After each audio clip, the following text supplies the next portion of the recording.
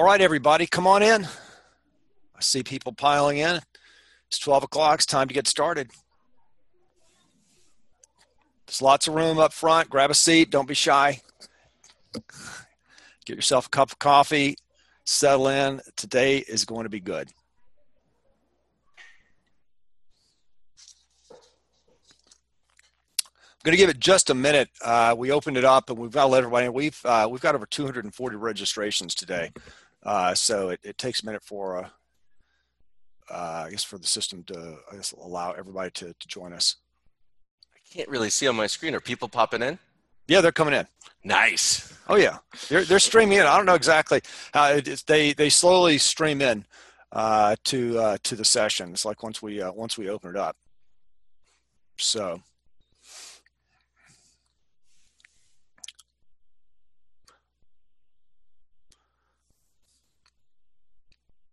You going surfing today, Josh? Dude, I'm going surfing every day. In fact, this is getting in the way of my surfing. Sorry. We'll try to schedule this later. It's okay. Whatever it takes to help the industry, that's what I'm here for.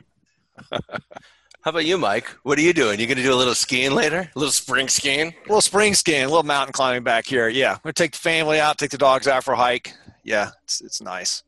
Good for you, dude. Good for you. Can't complain. Get some fresh air. We're seriously isolated here. Very socially isolated. Don't visit. Awesome. All right, guys. I see we're starting to fill up. So let's get rocking here. We've got a lot to cover, and we're gonna try to get this done in about an hour. So I'd like to welcome everybody to the Swag Coach Distributors Helping Distributors. My name is Michael Mahoney, and today we're going to talk about how you can pivot and hopefully make big money selling PPE, personal protective equipment. In every economy, no matter how bad, somebody is always making money. Do you know which era the greatest number of millionaires were made in America? It was during the Great Depression. Startup costs were lower, labor was cheaper, rent was cheaper. Markets were cleared of competitors. There were cheap assets available from closed businesses. A lot of people positioned themselves for when the economy improved. It was a great time to test new ideas. And a couple of classic examples that we would all know are a guy named Colonel Sanders, started Kentucky Fried Chicken, go Colonel. And love Kentucky Fried Chicken. KFC. And two gentlemen named Bill Hewitt and David Packard started Hewlett-Packard. Now, of course, HP.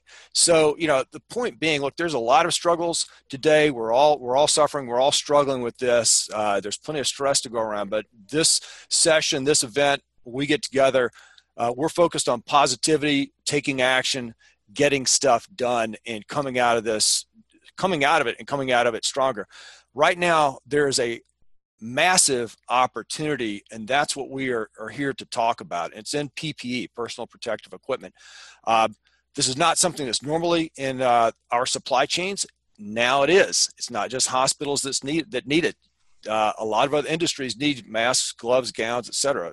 There's all kinds of industries. On one hand, ticket sizes can be bigger. Maybe there's less price sensitivity. On the other hand, there's more risk. And we've got a question about establishing our credibility and how to just manage this whole. There's a lot of things around this. So we're going to drill down in that, and hopefully you're going to walk away from this session today with a better understanding of what the opportunities are and how you can take advantage. And based on the registrations, like I said, we had over 240 registered for today. I think there's a lot of interest in this topic. Real quick, before we move forward, past topics, we have talked about getting your house in order, cutting costs, training, using this downtime effectively. The last session we talked about the federal stimulus. We had a former assistant administrator for the Small Business Administration on, and it talked about that. Both of those are available at swagcoach.com/events. So if you want to watch the replay, if you missed those are available.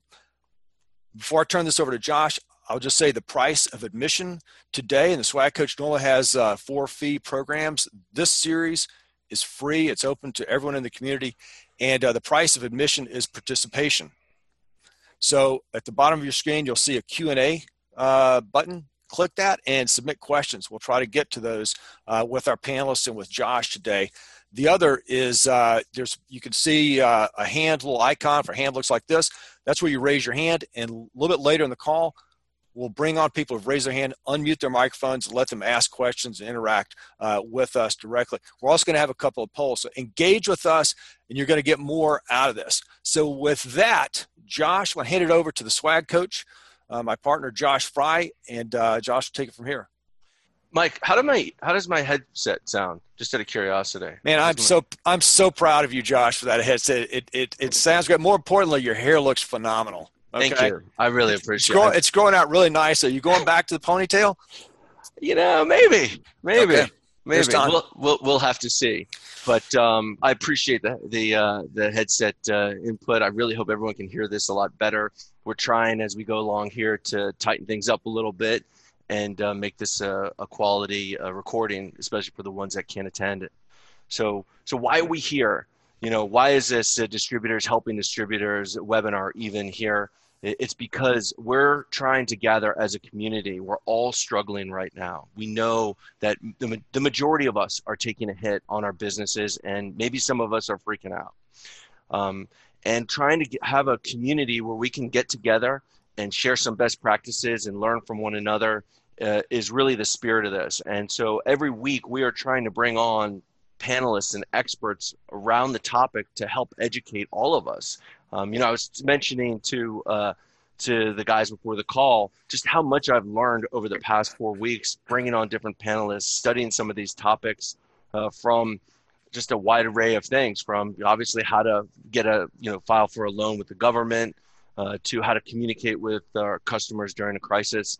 And today, talking about PPE, which is a huge opportunity for our industry, but there are a lot of unknowns. And so I'm excited to have Dale and Andy on the call today to talk a little bit about PPE strategy, products that we can sell, products that we can safely sell, and feel confident that we can deliver as sales reps, as independent contractors, as small business owners, and promo distributors. So without further ado, why don't we go ahead and introduce our panelists, and why don't we start with you, Dale?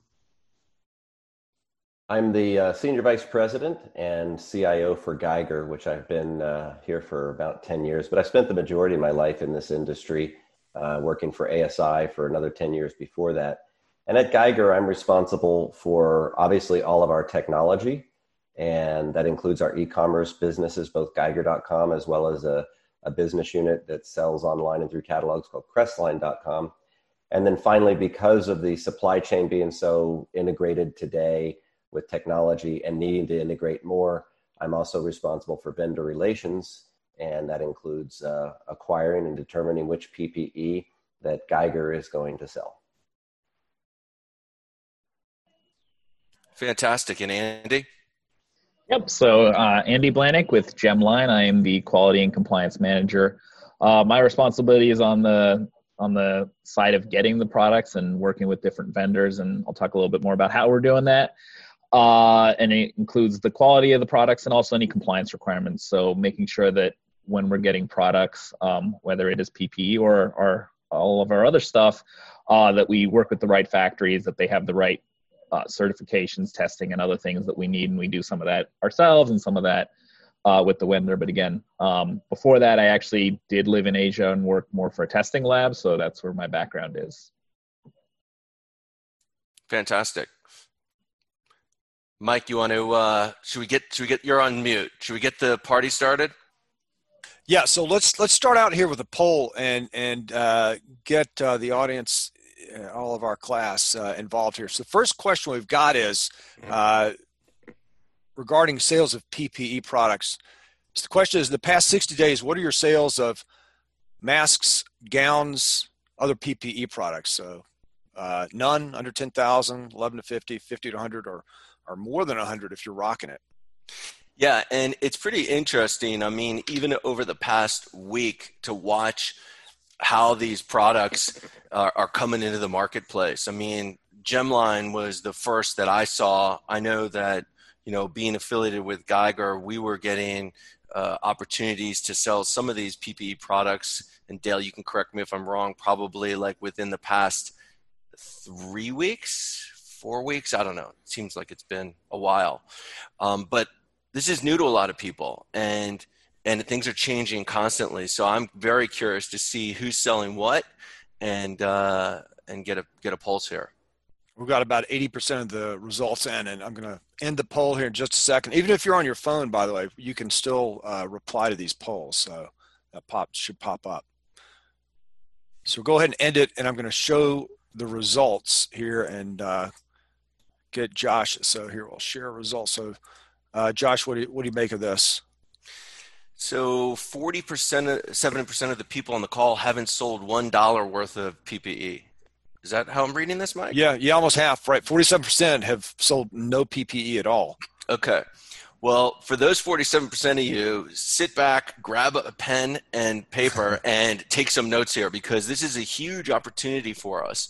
And these guys will talk a little bit more about it, but I actually don't think this opportunity is going away for a while. If ever. I think things are changing, and you can kind of see some of the products that are coming into our marketplace. So I don't think this is a fly-by-night thing. These guys will tell me if I'm wrong. It won't be the first time I've been told I'm wrong. So, gear up, figure out how these products work. So we got one person who's sold more than 100,000. So maybe at some point, whoever that is, if they'd like to raise their hand, push the icon at the bottom there, raise your hand. You're welcome to come on and share with us about that. Okay, I'm going to stop sharing. Let's do our next poll, and we're going to bring on our panelists and go to the first question with them. So this question is, which PPE products have you sold? And here you should be, if I set this poll up correctly, you should be able to choose more than one answer. The one at the bottom is, I haven't sold any, right? Which is probably going to be the most populated. But if you've sold some of the others, check those.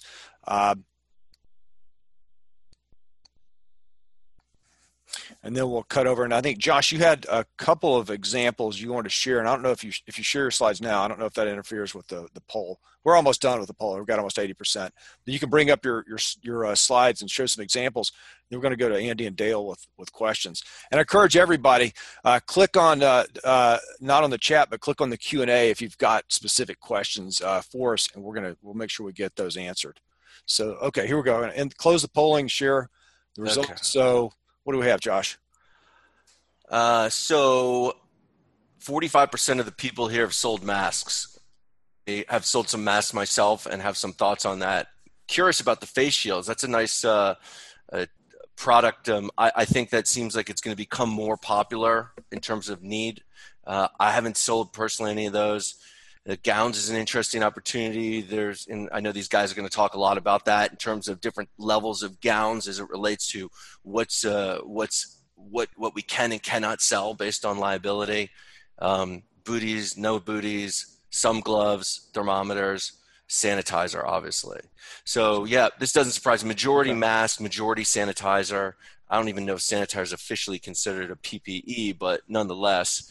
And, just to kind of give you an example as we're kind of going through this discussion, with the market changing pretty regularly, and before these guys take over the conversation, I actually put disclaimers when I'm selling PPE, because it seems like every week the pricing changes. Now, that could be just me, or maybe I'm just a little bit slow to the game, but I basically have a disclaimer, as you can kind of see on the screen, about pricing, turnaround, inventory levels, and so forth. It just positions me, because I'm sure, like a lot of you, especially if you're experienced and have long-standing client relationships, you don't want to offer something that you can't deliver on.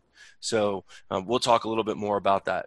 And then just to blitz through, just an example, it's kind of visuals of some of the types of products that we're selling. Obviously, masks, both disposable and reusable. Obviously, the gowns, the gloves, the booties, and the thermometers. Face shields and goggles, protective stuff like that.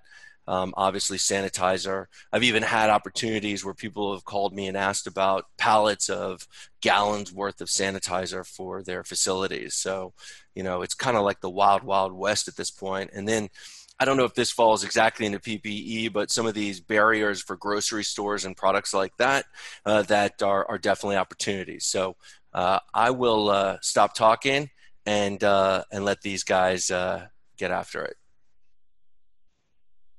Okay, and you'll unshare your screen there, Like this. like that. There we go. Good job, Josh. Thank you. Okay, so guys, Dale and Andy. First question. We'll start with Dale. When did Geiger make the decision to pivot your supply chain to PPE, and what was the trigger? So the trigger, I guess the timing was probably about 4 weeks ago, to Josh's point earlier. And the trigger really was demand. We started having customers reach out to our sales partners, and then the sales partners do what they do, which is go and find sources either directly or through our vendor relations team. And the demand was a little slow to pick up, and then it just skyrocketed. So about 4 weeks ago, and it triggered with masks. And I don't want to get ahead of other questions, but that was the first one. And I'll be happy to chat a little bit more about my opinion on some of the items. But 4 weeks ago, and really it was the sales partners listening to their clients, which allowed us to get into this. And I think relatively early. When we really embraced it wholeheartedly, though, was as soon as the CDC started to say, hey, everybody should consider wearing a mask. Prior to that, there was a little more concern and caution on our approach to PPE. Can you share an idea of maybe the order of magnitude of the change, the degree of change? I mean, were PPE items in your supply chain, in your book, prior to this, and if so, to what degree relative to where they are now? So I don't know if you can hear the horns honking out my window, but that's fine. There's a parade of teachers going around the neighborhood and honking at their students. So it always happens in the middle of a video call, right? No PPE other than hand sanitizers and things that I would say are now considered PPE, such as the whether you call them the Yowie or whatever, where they come up and they do different things and they block your breathing a little bit. Those kind of traditional items were in, but disposable masks, disposable gloves, things along those lines, no, never even anywhere on our radar. Not to say that a sales partner now and then didn't sell them, and I haven't gone back to look, but I would say if they sold them, it was less than 0.1% of our sales in any given year. And in this year, it will be probably in the 10 to 15% range, I would think, of our sales. Wow. Okay. Fantastic. That's fascinating. So Andy, how about Gemline? When did you guys decide to make the pivot in your supply chain? I think probably about 4 weeks ago or so as well. Right. It's been very recent. Our CEO, Jonathan, was getting requests from, he sits on a board with a hospital, and they started asking, with the shortages, and then kind of local companies asking, and then we kept getting more questions. And so we decided, it's something to start with, again, to kind of fulfill that immediate need. And as we found suppliers and kind of went through our reviews, which we can talk about later, kind of what we do to make sure that we get product and how we took our upstream team and stuff we do there, we started to roll it out, and we rolled it out to give some opportunities to some very select distributors. So we're not selling to everybody in promotional products. We started with a small group, Geiger being one of them. And so, we started there. We also looked at other things kind of outside of PPE, soap. So we just recently introduced a soap line. I think, it's kind of looking at what goes together. I saw the poll with the masks. I mean, that was where we started. That was the big demand, that there's no masks. And even before the CDC said anything, I think people were looking and going out with masks. So there's this huge demand, and sanitizers and other ones. I think you go to the store and you try to find this and nobody can find it. So then you're trying to find other areas. And we started slowly, but as we saw the demand, we also kind of ramped that up and continue to do that. And it changes daily. And, I think the pricing is another thing. It changes all the time because there is this demand and trying to find the right supplier, and then also shipping is an issue. So, there's definitely demand, and I don't see it going away anytime soon, but we're constantly redoing kind of what we're doing and the vendors that we have in all the different areas. So you said you don't see this going away anytime soon. That was our next question is, once the economy, reopens, whatever that looks like, is this transition in our industry sustainable? Is this going to go away? We're going back to the old normal, or is this a sustainable transition and therefore an opportunity longer term? I don't think there is the old normal. I mean, even before this, I think a lot of us, when you're going to the offices, you did a lot of stuff before a lot of the governments, the states shut things down. I mean, I think when we go back to work, how many of us are going to go back to work and have a mask when you go to work, right? So how many are you going to, you're going to stop washing your hands? So I think there's definitely a very, very high demand now. And I think some of that will kind of subside as quantities roll and get in. But I don't see us in anytime soon, like, going to a grocery store without thinking about what kind of stuff do I need to wear, because even when we start reopening, unless the virus is at zero, there's always going to be this risk. And I think workplaces will hopefully take that. I know we will, in terms of giving our employee these kind of things like masks and face shield and different things to protect them, and people that normally wouldn't wear it. So again, maybe in 4 or 5 years, who knows? But I think anytime short term, I don't see this going away. So let Gail? me add Yeah, to what do you that. think? Does it have legs? It does. The challenge for us is going to be, though, this industry is not just a great broker of blanked goods. And right now we're ahead of the curve of these other firms in bringing in these blank goods in bulk and making them available. And just to build off the last thing that Andy said, I would say it's a shorter term opportunity for people to get in now and make sure they become the dedicated supplier, as opposed to Amazon or whoever else is going to be selling blank goods. Our expertise in this business, all of us, we're not about selling blank goods. We're getting a short window of opportunity to sell blank goods, and then we're going to be back to the branded merchandise, and we're going to have to be really good at that. So disposable masks are going to, I don't know that they're ever going to be a imprinted item. So I think our disposable mask opportunity is a very limited window. Maybe it'll die out or slow down by the summer. But if we already have a relationship, I think we can extend that. In terms of new relationships, that's going to shift. What we're looking at right now is, and again, using what Andy said, taking temperatures, providing masks to employees, all of those things. How do we tell the customers that we're working with to be prepared, and how we can help them be prepared? We expect most, if not every business in America for the next year and a half or so to be doing temperature checks, to be providing masks to their employees who need masks. And the disposable masks are a little bit better. They're better than the cloth masks, but they tend to be something obviously that needs to be thrown away, and you get a new one every day. So can we turn the masks into something that is a branding opportunity that also provides a reasonable amount of safety? So I am optimistic that we, as an industry, will be selling a lot of PPE for several years to come. What we're seeing over the next 3 to 4 months, I think, will be different than what we see over the next 12 months. And so, I just want to add to that, kind of from the front line on the sales side of things. Like, to your point, Dale, like even the landscape for selling the disposable masks is changing. We really don't have a competitive advantage over anybody.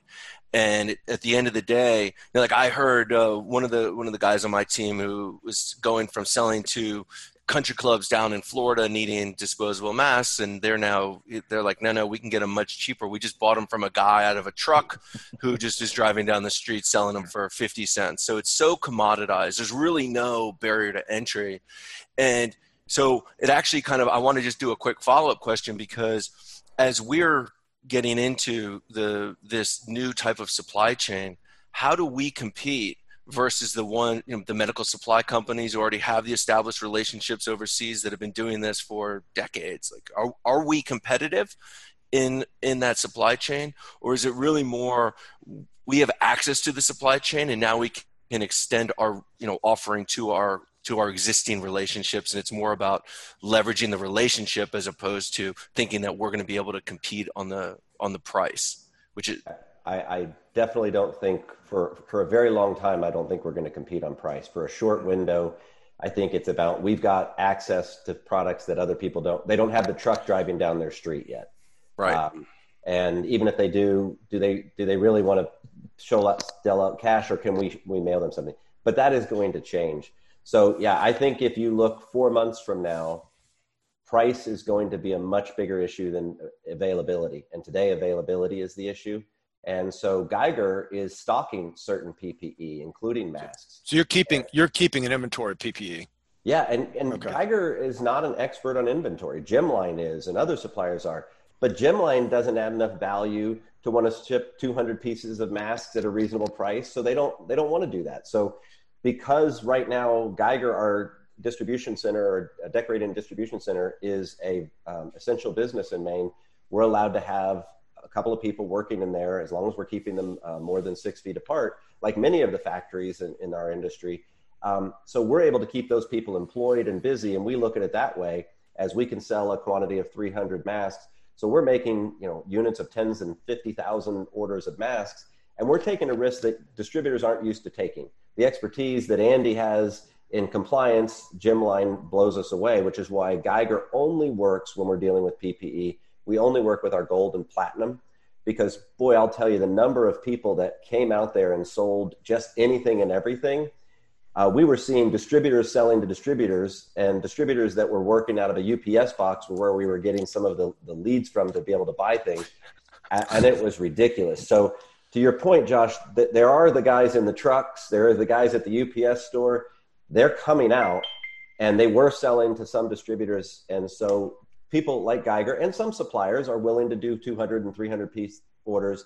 For us at Geiger, we're ordering a lot of a few things: masks, sanitizers, gloves, and we're making those available through our distribution center. And that's a service as much as it is a money-making opportunity, because we'd rather do that with our partners. That's generally what we do. And we are buying these through, by the way, our partners, our gold and platinum partners, and then stocking them. So, yeah, Rachel Leon is asking a question, which I think you're touching on now, is how do you know if the vendors are credible? That she says we're getting tons of emails, but not sure if they're legit. Yeah, how do you know what's legit? So, Andy, let me tee you up on this one, all right, and then I'll shut up. But I'll just say that Geiger, and much to Josh's frustration at one point probably, we were like, we're not selling PPE unless it's coming from a platinum vendor. We're not importing it. If you want to buy it on your own and take those risks, then that's on you. And just like whether it's children's products or electronics, we are very particular about what we'll sell because of the risk. And Gemline is a very trusted partner. So, Andy, I'll let you talk because you're way more of an expert on that question than I am. Yeah, I mean, I think it's been hard. I think, again, you can buy something and everybody, because all the other stuff dried up, is selling. And I think I got emails and WeChat and everything from anybody I've ever known. Hey, I have PPE. So, all of a sudden everybody sells PPE, and where are they getting it from? And so we've been slow and cautious on how we approach this. I mean, our team in Asia, and we're right now really getting everything from China, is we go to the factory and we make sure that they're a legit factory. So that's the first step. We have had somebody try to sell us something. We're like, okay, we want to come visit. They're like, you can't. So that's a red flag. We're like, no, we're moving on. Or if we show up and it's a factory that doesn't make PPE or has never done anything, like, they've never made a mask or whatever.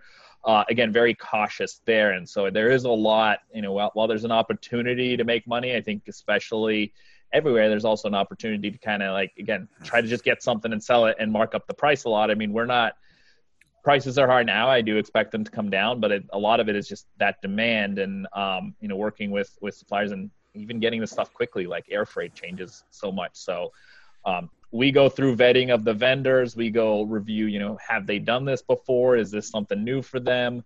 Also, what are the categories? So like even masks within there's a whole bunch of different levels on what you're actually trying to accomplish. So making sure that we have the right vendor based on what they want. And then again, we've started selling to just a few distributors and promotional products here, just because there's also that capacity, and just making sure we know we're learning every day as we go through as well. I think that the fact that we have the team in China that we are deploying and we have inspectors at the factories and we're inspecting the goods. And again, if we can't see the factory, we don't even talk to them. So, I think again, the short term, that's it. I think, the interesting thing will be moving further down. I think Dale was touching on it that, how long is this going to last? Right now, we're verifying and getting things that people need. I think we'll see some of these smaller quantities because you're going to have smaller businesses that need things. Hopefully that is also like we introduced soap and lotions recently. And again, that's more of a traditional promotional product where we have a soap and a lotion that goes in a bag that's decorated. So I think we'll start to see a little bit more of that, where hopefully we can take the expertise we have on the printing and pair it with what we've learned on some of the PPE, and kind of give this value add, especially as people start going back to work. I mean, a lot of stress right now. So hopefully that's going to mean, when somebody gets back to work, maybe they have some sort of a package or a kit with company logo on it. And again, some of the PPE included. Can I chime in real quickly? Yep. So a couple things. One is I just want to make sure I'm tracking what you guys are saying, which is like short-term window for blank PPE, long-term being able to kind of envelop it into our own industry and private label it, whether it's some of the soap products from Gemline or different cloth masks or what have you that tie in with our own industry. And like for me personally, I'm focused on the client relationships and being a resource to my customers. And so this is a great opportunity for me because where they may not traditionally think of me, where they think of me more on the promotional product side or even apparel side, now I can kind of be an added resource to them and show them, educate them on some of these products and how it ties in with how they go and sell and market. So for the people that are on the call, that's a huge opportunity as you're prepping for the new economy reopening, the new normal. And we're going to talk a little bit about that next week in terms of how to leverage some of these products that are coming to the market to your own specific niches. But the one question I wanted to ask you guys, and because somebody was asking, well, when is Gemline going to open up to other distributors and so forth? There's actually a pretty big barrier to entry for small distributors and independent sales reps, because don't these products have to be prepaid? Or at least a bunch of them. So if I'm fortunate to have Geiger as my backstop. I know there are other people on the call that have, Brown and Bigelow and the different backstops that are funding these orders. But if I'm an independent and I get an order for 100,000 masks, I got to prepay for that, or I got to, or 50,000 shields. Is that kind of what the market is dictating at the moment? Yeah, and Absolutely. on our end too, we're then going to these suppliers that, again, there's definitely more demand than supply. So these terms are being dictated upstream. We can't go to a mask supplier and say, hey, make a bunch of masks for us and we'll pay you in 30 days like we normally would. We have to put that money up front. So it is a challenge. And I know, Dale mentioned you guys are doing some smaller quantities. I know it's something we've looked at where potentially there is something, but that takes a little bit of time to get stock and inventory done.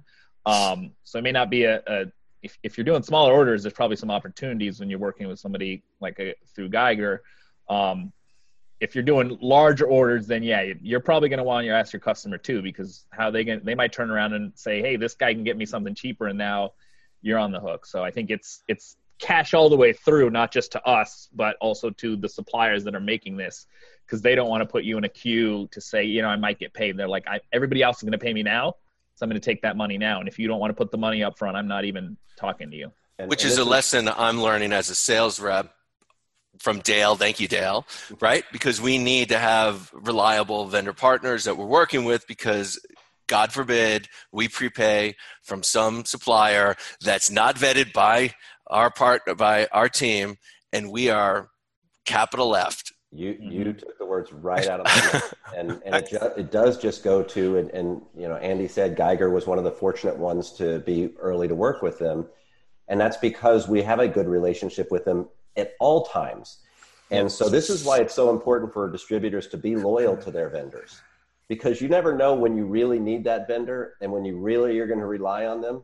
And right now, having partners like Gemline and others are really helping Geiger and our sales partners. And to your point earlier, the risk of buying something, then it getting stopped at the border or being bad is just so large, even frankly, to some extent with Gemline.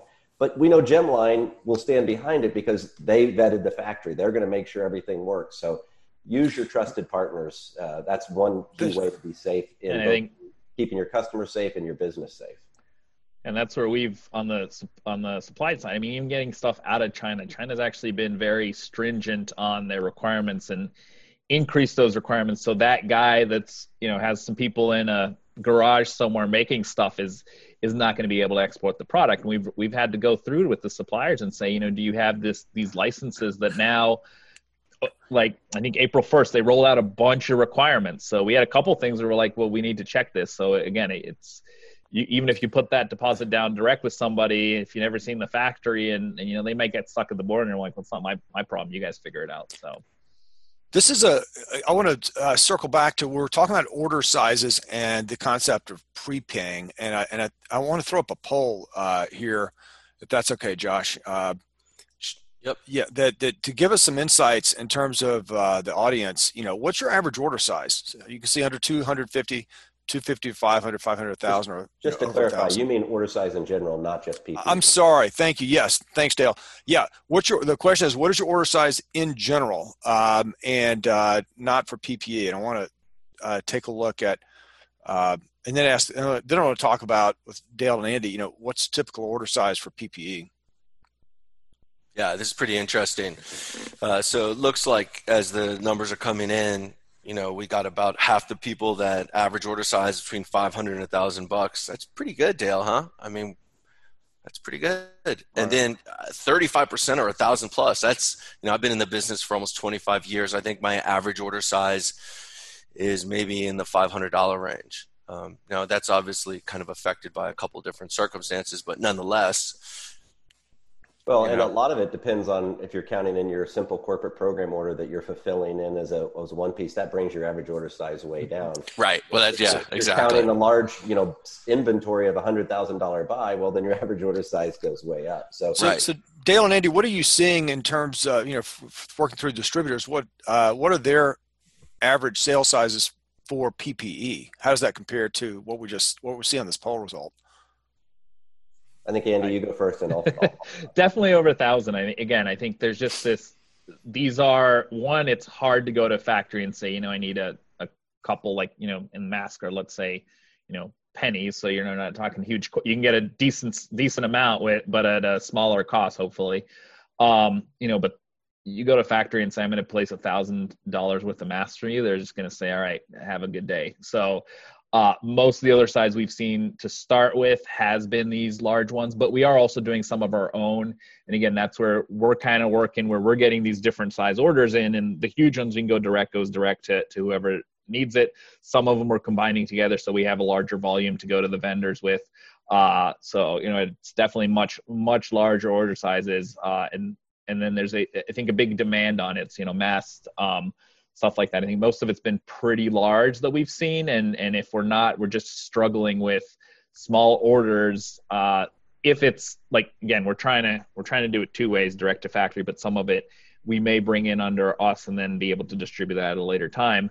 But though in those cases, we're kind of combining the stuff together, but they still tend to be pretty large because, you don't need just one mask for yourself. A lot of these are companies that want a lot, and so they tend to be larger amounts. And I think with scarcity, people would rather have more than less. So at the moment. So what I'm hearing is that part of this new opportunity is that there's larger order sizes, which can mean bigger margins, for us. Challenges financing that, which is why it's great to work with the back end provider, so you can actually finance it. But that also comes with an increased risk. Right. So, which is why, again, good idea to go with a provider who's got established relationships with factories, so they know what they're getting. But I'd like to just say that one of the things you mentioned was bigger margins, and I think that window may be in the next 4 to 6 weeks. Okay. Going back to the question earlier, I think if we are going to stay in the PPE business, in particular the blank PPE business. Most distributors, I'm not talking about our industry, I'm talking about traditional distributors, work off of a very thin margin. So masks may be a 10% margin and a service that we provide to our customers at some point. Andy mentioned that masks are pennies, and I'm either getting overcharged or he's forgetting how many pennies. There's a lot of pennies in there, especially with, and some of it just the shipping is ridiculous. No, it's too late, now, Andy. I'm going back to Georgia and Andy the price later. But depends on the mask. But I will say on that point, it is if let's say, and this is not the cost, but let's say his cost per mask was $1. If it's air freighted, it's $1. But if it's on the ocean, it's 65 cents. it's a third more money to air freight right now because there's no air freight. So the masks themselves may be pennies, but getting them shipped to us. Yep. And so masks used to be, a hospital could buy them for 10 cents a piece, basically, roughly. And I'm not exactly sure, but that's what I've heard. Now, when industry people are selling them, we're selling them for more than $1 a mask because of scarcity and because we can get them and add value by getting them to people in a timely fashion. That's not going to last very long. So if we as an industry want to keep selling masks, we're going to end up taking a smaller margin in the not too distant future. So Kathy Timms is asking a question about imprinting on masks. Can it be dangerous to imprint? If somebody wants imprinted masks, is that a problem? Could it impair the breathability of these things? Well, and Andy, again, you may know more about this than I do. Let's just be clear. We've been selling, things that go over people's faces for a long time with imprints on them. So I think that in general, having something over your face, the question is there a breathability issue? Can you breathe through it? And for years, we've been selling that. So maybe we've been selling unsafe product, but I don't think so. But imprinted on a surgical mask, a disposable mask, I think is probably more dangerous. And depending on how thick the imprint is, right? If you're on a big mask and you've got a big imprint on it, that's going to reduce the breathability. Yeah, no, I agree. I mean, I think, again, and then what's the value if you're using this one time and throwing it away? So I think we'll see a change in masks. Again, we'll see, right now it's all blank goods. The prices are not only, Gemline's not going out and making a huge margin either. The prices are high from the vendors. Everybody that's making it, the material is high because now there's this huge demand. And again, we're here in the US, but think about China and all the people they have that we have to wear masks everywhere they go. So they kind of cover that production, and there's just a strap on resource. I think eventually that will go back and it'll be, are you going to want a one-time mask that you imprint on, or are you going to want something more reusable? And again, I think, we're definitely looking at different options on what are some of the things that actually can be printed on that aren't dangerous, right? So if you do build a mask that's reusable, how do you make sure that you're not having a dangerous product? And even a mask, we talk masks, you have respirators, you have things like N95s that do a lot more protection than the surgical mask, even the surgical mask versus the cloth mask. So what kind of protection is needed? I think it's going to depend on the user and how they want to use the product. And that's what we've been looking at. Most of the stuff that we're not looking at the hospital grade stuff. It's hard to get, and it should be going to hospitals. But the companies when you're in a company, you need something fairly basic to give protection. The imprint, I think, again, is it going to add value? What's the cost of doing that imprint? And if somebody's going to look and say, I can go buy a box of masks at my local pharmacy for this amount, are they going to pay more to have a logo on it or not? And how much more will they pay? And are we set up? I know for us, are we set up in a process that we can do that cost effectively? Or are we going to add, is the mask going to cost twice as much just to get an imprint on it? Can I chime in for just a quick comment? Mm-hmm. A couple of things, just to also manage time because we're at 12:43. What do you guys see about the liability issues, if any? Like being in DC, I'm surrounded by attorneys. We have law firms everywhere, and it just seems like the vultures are going to come out when the dust settles around people selling faulty product, people getting sick, dying, what have you. Like, we're promo people. Like, I don't want to subject myself to that risk. I just want to, try to find an alternate supply chain to survive during these times. Like, any words of wisdom? Yeah. So as you know, with Geiger, when we first started selling PPE, we were actually making the customers reply back to our product safety division saying, we know this can't stop coronavirus. It's not for medical use, da-da-da-da-da. We've lightened that up a little bit, but all of our quotes and anything on our website says one line about this is not for medical purposes and can't prevent the coronavirus. So we're adding disclaimers there. But no matter what we sell, and this is one of the things, this may be doing good things for the industry, no matter what we sell, product safety is a bigger issue than our industry. Most people take it seriously. We need to take it more seriously. And Geiger will not sell an N95 mask or KN95 mask. We will not process the order, partially because of what Andy said, which is if we can get them, even if they're real and we could get them, they should go to a hospital and there should be no markup. We don't want any part of that. I know that a lot of people in our industry are selling KN95 masks. I worry that if we're able to get them, they're not real. and I would be putting somebody in jeopardy who's trying to protect themselves from coronavirus. Right. And I worry that there's a liability for the company. So that combination, we have absolutely said no KN95 masks, because I think there's a higher degree of liability when it says N95. And then when it comes to disposable masks and things like that, we're using a disclaimer. But remember, we can be sued for selling a rechargeable battery. So there's a lawsuit waiting everywhere, but we need to be careful. And Andy, I don't know, do you want to add to that? Yeah, no, very similar. I mean, we're making that disclaimer and selling what we have, and again, providing documentation when we get requests, and we're doing our upstream kind of looking at it, not overselling, not saying, hey, this mask is going to protect you. Well, this mask just does this. If it's not even a surgical grade mask, it's some filtering properties, which we can tell you about, but don't go selling this to a hospital, because that is not what it's going to do. And again, you're putting people's lives at risk. So yeah, I think it's being careful on what you sell, and making sure that if you have the opportunity, you understand what the usage is and that it matches up with what the product is supposed to do. So this is a great topic. I think I'm seeing probably got like 10 questions lined up here about masks in particular. Josh, just a side note, we might want to do a session just specifically on masks.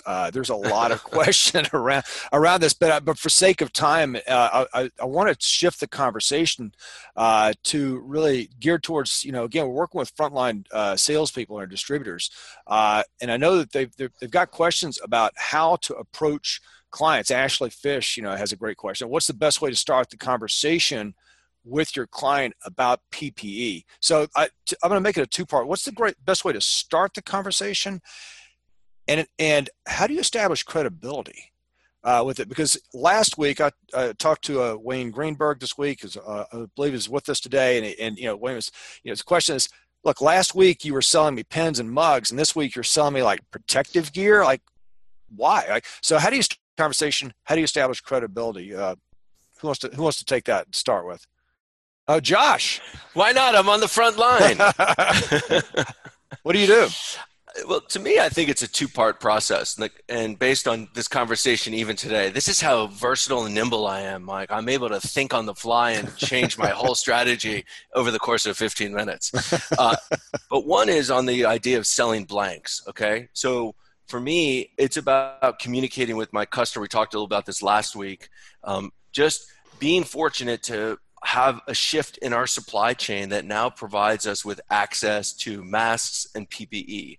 So if your company has a need for products like these, even if you need a backup supplier because you've got a facilities manager or what have you that's already handling that, just know I can be a resource to you. Just a simple, I can be a resource, part one. And then I think the second part of it is really more the long term, as these guys were talking about. We're in the branding business, we're in the marketing business, and how can we educate our customers on how to utilize products like these and leverage promoting their own brand, either internally to their employees or externally to their customers, prospects, what have you.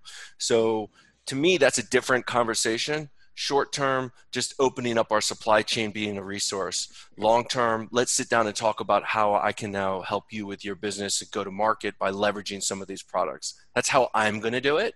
I don't know if that's helpful or not. I think it's very similar to what I've been recommending to our Crestline sales force. My colleague Chris McKee runs the Geiger sales force, and I'm not exactly sure of the language that he's sharing out there, but we're saying we're here to generally promote and protect your brand. And you mentioned Wayne Greenberg, Michael. He uses that term, protect your brand. And so we're here to promote and protect your brand, but we're also here as a resource in general for your brand. And one of the things you have to keep in mind as your employees come back to work is they need masks and they need to be protected. And so we have that normally we protect your brand, but now we also can help you protect your employees. But again, be very careful about over-representing that. How far are you going with that? But we have had zero questions that I know of about true credibility in terms of how do we know your masks are good, because we're not representing them as anything more than they are. And I think this is where I became more comfortable. When the CDC came out and said, hey, even a cloth mask is useful right now, that became a story there. And then already we're encouraging people to tie it into the branded conversation. So I can get you blank right now. If you need blank, I can get you some blanks. but be thinking about the long term. And what kind of imprinted mask do you want? Do you want the one that does just one thing, the mask, or do you want the thing that can be a bandana and all sorts of other things as well that can promote your brand and be a little cooler than a standard disposable mask? So that's what we've been saying. What about So could you guys give us any examples, maybe from your own chain, your distributors, but who are selling PPE into non-medical industry? They're not selling to hospitals or doctors' offices. Where are people selling all PPE? Over the place? Yeah. Everywhere, from grocery stores is a really obvious one right now. But we're seeing it in industrial places that used to have a easy supply of masks, and their buyers, and in some ways this goes back to another point about our industry, their buyers buy through their channel. And got to love our industry, man. People like Jonathan Pivot, you said it moves slow, and 4 weeks slower than some 4 weeks ago is maybe a little slow, but it's all these other people who don't really tend to know how to import and export. We're an industry where our suppliers are brilliant importers and decorators. And so this allows us to say, this is what we do. We buy goods from China and we decorate them here. Now we're just bypassing the decoration. But right now, every business that wants to go back to work in May and June needs to be buying these things. And so it is open, no matter who you're talking to. It is a good conversation to have now. Yeah. And again, maybe that reminder. I mean, I think for us, at least on my end, and I know I'm less connected with the sales outside of getting the stuff, but that conversation of, you're going to be reopening. Well, you're probably going to need masks. Your employees are going to want that. How do you offer that? Again, non-decorated, and maybe potentially some decorated in the future, because I think that the world we live in has changed in a very long time. When you go to the grocery store, you're going to wear a mask. If you're not doing that now, good luck. But and any city governments too, because the city governments, purchasing agencies, they don't know how to import, and they're getting their standard. There's a lot of opportunity with government agencies right now.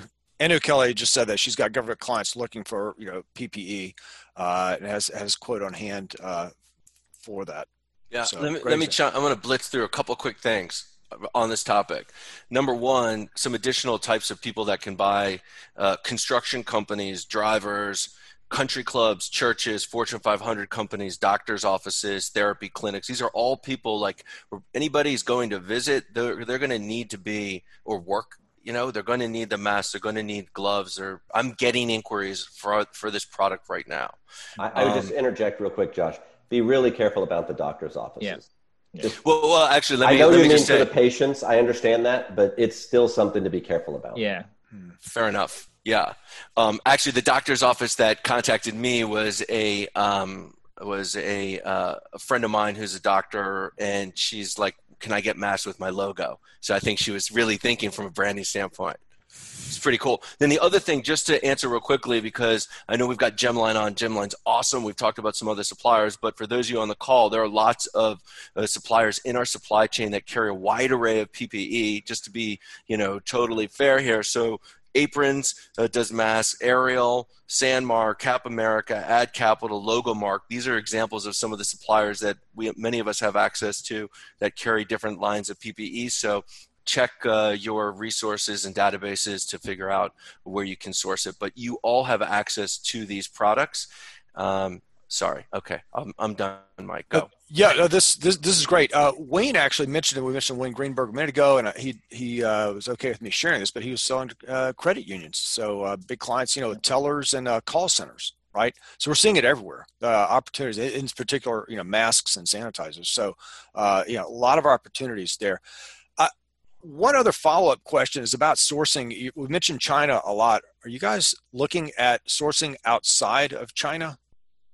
We have. I mean, I think one of the things with the coronavirus still is that it's hard to travel outside of China. China's kind of restricted. We want to make sure we go to the factory. So it's harder to go outside, but we're also looking outside. I think short term, these suppliers, they're set up. There's more of them in China than there is anywhere else. We have the resources there, but it's not to say, I think longer term, as hopefully less people are getting infected, travel kind of loosens back up, we will go elsewhere to look as well. But it's making sure that it's not somebody that was sewing a shirt last week and is doing mass this week. So it's been easier to kind of do this stuff in China, but I think longer term we will see outside as well. And just to be clear, no distributor should be importing from any place without working with a trusted supplier, especially now. We mentioned that from the liability. Sorry, we mentioned that from the liability standpoint. Like, just to be clear, what's the potential liability as to a distributor? Well, we can get sued over anything, but let's say you sold some KN95 masks and somebody got coronavirus and died. You could be sued for a wrongful death. I mean, they could trace it all back. But probably a more likely scenario is you prepay and the goods aren't real and you don't get paid. I'd say that's the bigger risk. But there's a risk in general when selling. I heard. You can, oh, sorry. Go ahead, Andy. I was going to say, unless you can go to the factory, I wouldn't buy. Like, if we don't see the factory, we don't. Again, then we got to do other due diligence. But if we can't see the factory and see that it's a real factory, we don't even work with them. So it's too much of a risk. And like I said, I've got contacted with everybody I've ever known that now does PPE. So there's a lot of kind of middlemen that maybe know somebody that can get you some masks, but you really don't know unless you're on the ground. Okay. Yeah. And go ahead, Mike. Josh, I want to shift the conversation onto our next topic. We want to talk about small group coaching. Do you, one more comment? No. I wanted you to be aware of the time. Okay. Yeah. So, one of the we've gotten a tremendous amount of feedback over the past several weeks when we've been doing these calls, and attendance has been phenomenal. Actually, we've still got about 100 people on this call. We've had requests for small group coaching. So working with, maybe we could segment based on revenue size, industry, geography. There's some ways to slice this, but the question is about interest level in participating in small group coaching. And Josh, why don't you talk a little bit about that? I will put a poll up, and we'd like to get feedback from the audience. What the interest level. So the question is, are you interested in joining a small group coaching call as either a coach or mentor, participant or mentee, or not interested? But Josh, can you explain what we're talking about here? Yeah. So, I mean, this call is hopefully people are getting value out of this call. We're going to find out in a second when we poll everybody. Yeah. But, sometimes people want a little bit more of an intimate call. So this is an opportunity to basically everybody sees everybody on the video, a chance to kind of table a top challenge or challenges that you're facing in your own business and kind of learn from each other's experience and best sales practices about how they're kind of scaling their own business, and ideally have that conversation facilitated by somebody who has a lot of experience in $1 million+ distributorship. So we can kind of help each other, not just pivot now, deal with the situation now, but scale our businesses because we are in the sales business. So that's kind of the spirit of it. Okay. Fantastic. So it looks like, we've got a large interest in participant or mentee so far. So I'll hold that for just a second, and then we're going to get some feedback we're going to ask everyone's feedback on this event, and then Josh is going to tee up our next event, and we'll get closing thoughts from our panelists today. So, Josh, let me put this up, and then while I'm doing this, you can talk about next week, and then we're going to come back to Dale and Andy to help any just closing thoughts. So, okay, yeah. Please give us your feedback. How would likely you recommend today's session to a friend or colleague? 5 being great, 0 being no, whatnot. So, Josh? Yeah, and along those lines, like, look, this is a pay it forward. I'm a sales rep distributor, just like the majority of you on the call, or all of you on the call. There's a lot of people in our industry that are struggling right now that are like deer in headlights. They just don't know what to do or where their resources are, that don't know about PPE, don't know about the CARES Act and get financial relief or any of the stuff. So this is really a pay it forward. As independents, we're just independent. So this is an opportunity to come together as a community. So the bottom line is, if you get value out of this, please share it with anyone you know in the industry. We're really, we have 200 people sign up or whatever. We should have 2,000. These are resources that, people can utilize. So please spread the word. Next week, we're doing these on Wednesdays from 12 to 1. And next week, we're going to talk about the reopening of the quote unquote new economy and how to prepare your business to instantly capitalize on it. We touched on some of these things today. And so we're going to dig into more about what you can do and how to position yourself, what products you can sell, and just kind of gear up and get ready. Because a lot of the, at least as I'm seeing in the news, a lot of the governors are going to be opening the economies in May, if not some sooner. So, and then before I wrap and pass it off to Dale and Andy, I just want to thank you guys for taking the time. Really, really appreciate it. It's been amazing to have your expertise and just being so candid with us in terms of PPE and what's going on in our industry. So thank you guys very much. Fantastic. So, Dale, any closing thoughts? Selling PPE, what our distributors should be having a top of mind? Yeah, I'll largely repeat and summarize. Mm-hmm. Find your best suppliers that you already trust and find out what PPE you can get through them, and don't even consider anything else. For the Geiger sales partners that are on the call, we're lucky we have Kim Bowden, who's amazing, and Nat Bullock, who's amazing with product safety. Between the two of them, they're working around the clock right now, dealing with all the different questions of different people.